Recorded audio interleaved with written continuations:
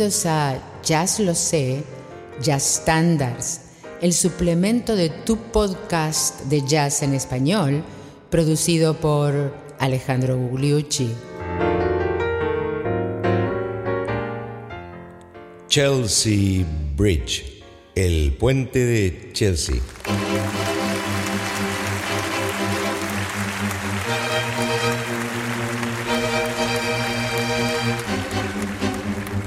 ¿Qué tal, amigos? Bienvenidos al episodio 131 de Jazz Lo Sé Standards, que es el suplemento de Jazz Lo Sé, tu podcast de jazz en español. Y hoy le toca el turno a un tema que fue hecho famoso por la orquesta de Duke Ellington a partir del año 1941. Pero se trata de un tema, como también lo fue Take the A-Train, de su alter ego, el gran pianista negro Billy Strayhorn, que hacía relativamente poco que se había integrado, como ustedes bien recuerdan de los episodios de Jazz Lo Sé, a la orquesta de Duke Ellington. Se trata del tema Chelsea Bridge, que tiene una particularidad melódica que es una balada, pero que no tiene nada que ver con las baladas clásicas del jazz hasta ese momento, o del cancionero americano, se puede decir. Es una composición muy original que más tarde fue tomada por muchísimos jazzistas modernos. Es muy modernista, en una palabra.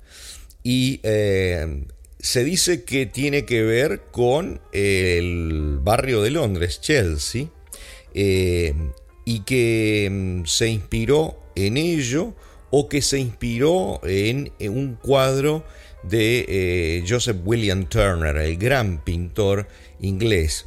Un cuadro que muestra el puente y que probablemente muestra también, es un cuadro, más bien es una acuarela, muestra también el lugar donde William Turner llegó a vivir en una parte de su vida. Bueno, basta de palabras, vamos a escuchar el impresionante tema interpretado por Billy Strayhorn, él mismo, mucho más tarde, en el año 1961, en el piano. Luego vamos a pasar un poco más a algunas anécdotas, peculiaridades de la canción y por supuesto a las grandes versiones que van a empezar por la de Duke Ellington. Pero ahora el autor en 1961 al piano. Chelsea Bridge.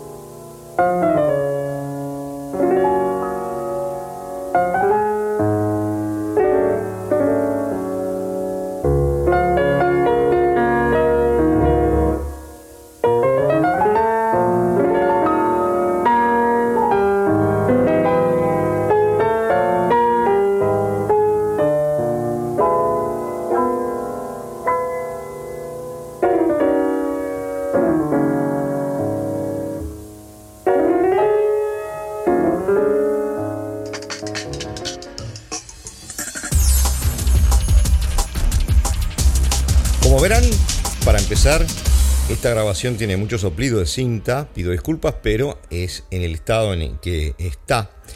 El tema, la melodía y la forma de esta balada es muy diferente a otras baladas. Es una composición original maravillosa que despertó la atención, sobre todo, por ejemplo, de Ben Webster en la orquesta de Duke Ellington, que por supuesto lo hizo con la orquesta, pero que después, en los años 50 y 60, la grabó muchísimas veces, la hizo propia, y es uno de los responsables de que después haya sido tomada por muchísimos otros pianistas y saxofonistas, que son a los que les ha gustado más.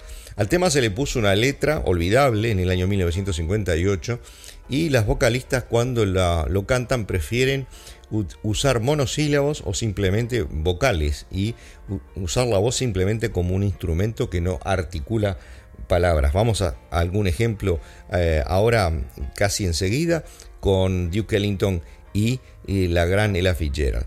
Pero en este momento ustedes vean que la melodía empieza un poco por detrás del tempo, y eso es lo que le gustaba hacer a Ben Webster y a muchos saxofonistas de la escuela de Ben Webster, y es una de las razones por las cuales le gustó tanto, y que además utiliza la quinta disminuida, ese sonido raro que tiene en el cual termina la melodía. Es una quinta disminuida. ¿Se acuerdan que era el intervalo en que utilizaban los boppers más adelante? Vamos entonces ahora a escuchar la segunda parte, el middle late, el bridge del tema Chelsea Bridge, valga la redundancia, donde se luce en la orquesta de Duke Ellington Ben Webster.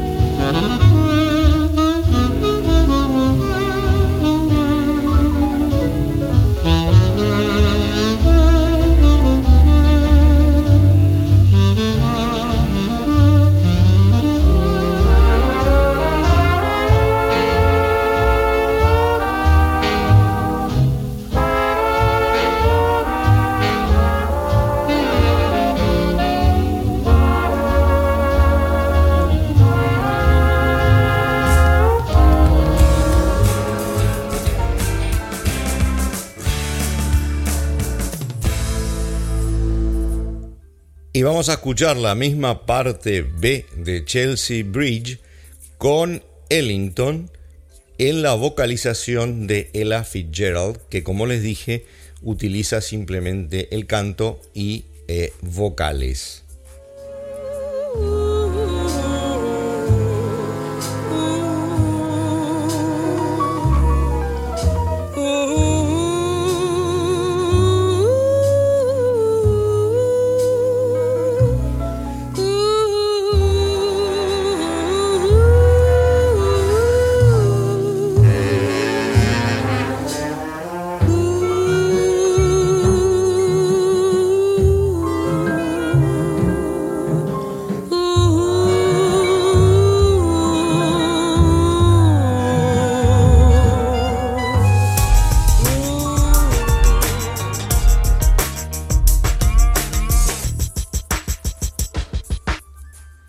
Y de una de las tantas versiones de Duke Ellington, ahora pasemos a otra y vamos a un espacio de arreglos de las cañas para que ustedes vean qué hermosura.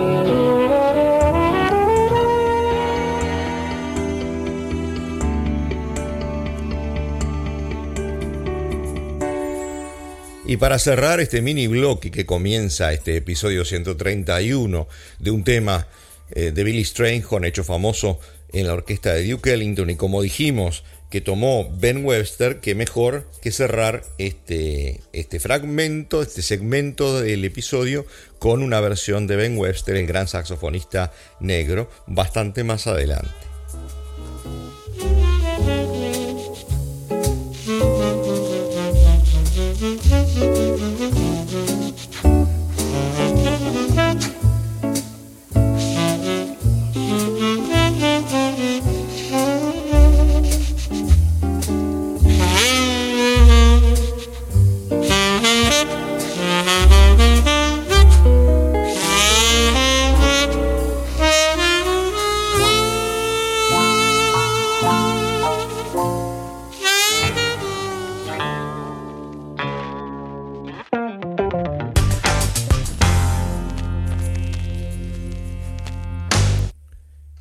Vamos al piano, como prometimos. Este tema ha sido tomado por los pianistas, y qué mejor que escuchar a un gran pianista negro, Tommy Flanagan, que surge después del bop y que, entre otras cosas, se lució como acompañante de Ella Fitzgerald, a la cual también acabamos de escuchar. Tommy Flanagan.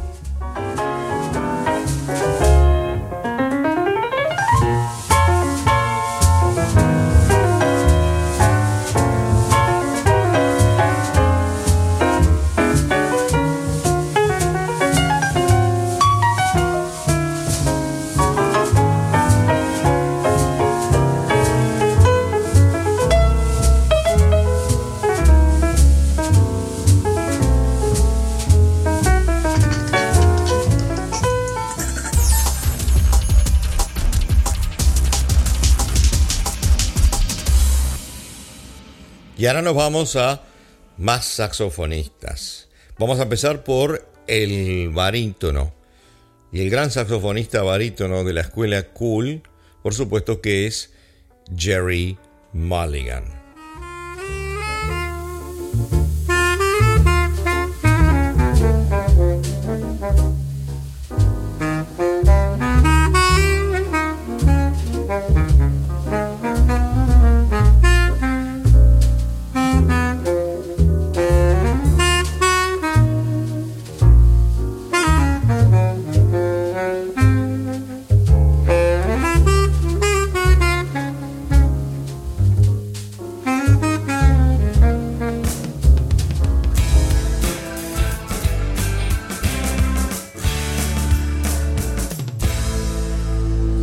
Vamos ahora a dos saxofonistas tenores con un tono cálido muy especial.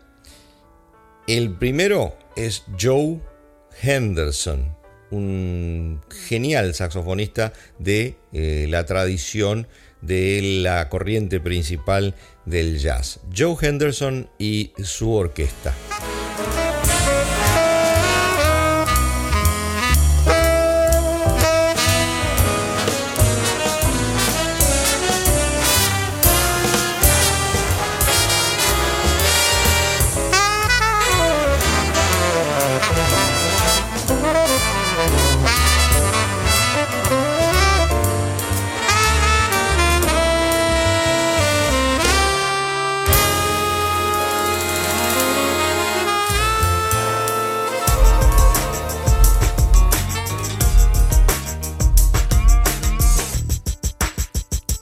Otro saxofonista tenor importante en la época actual, ya no tan joven, pero más joven que, por ejemplo, Joe Henderson, es Joe Lovano, el americano italiano Joe Lovano. Escuchémoslo en solo, o sea, saxo solamente.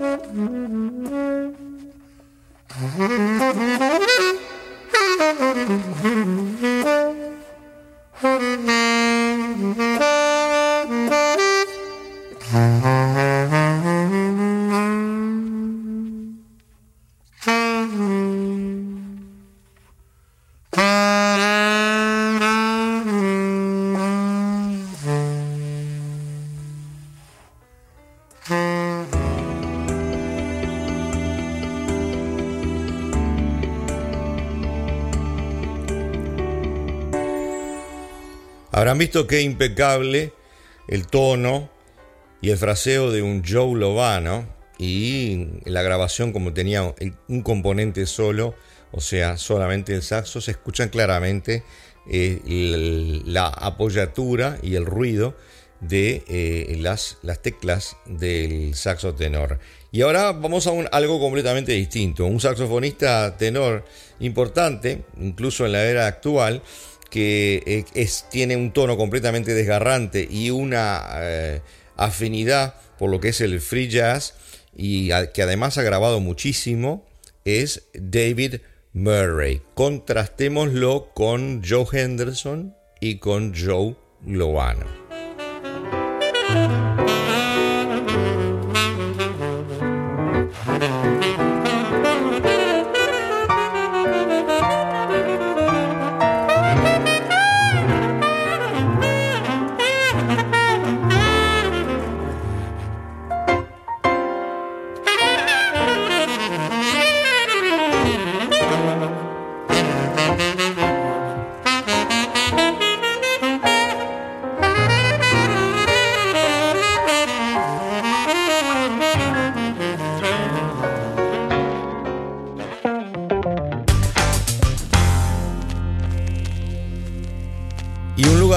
Para el saxo alto por aquí, el maravilloso saxofonista alto blanco Phil Woods.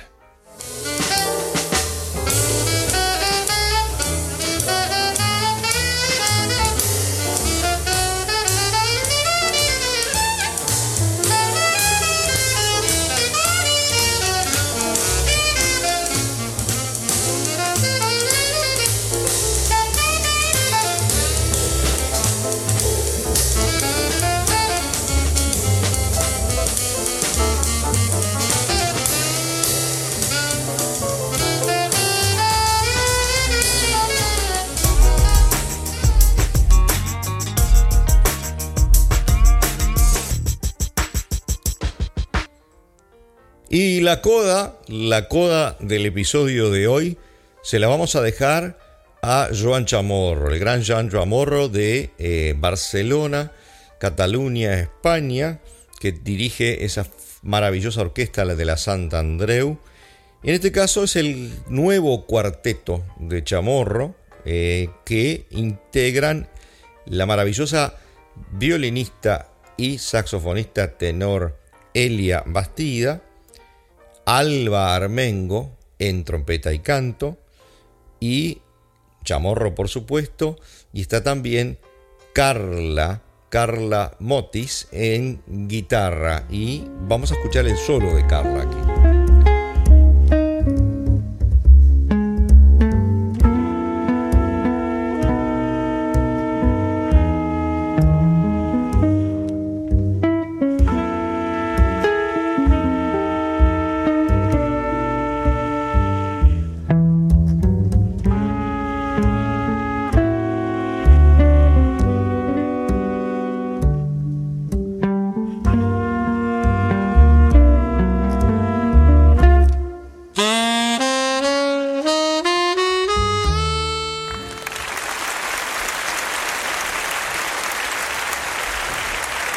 Y con el nuevo cuarteto de Joan Chamorro, gran director de orquesta, bajista, saxofonista barítono, en este caso está tocando el bajo en este cuarteto, y el solo de la muy joven guitarrista Carla Motis, finalizamos el episodio 131 de Jazz Lo Sé Standards, el suplemento de Jazz Lo Sé, que es tu podcast de jazz en español.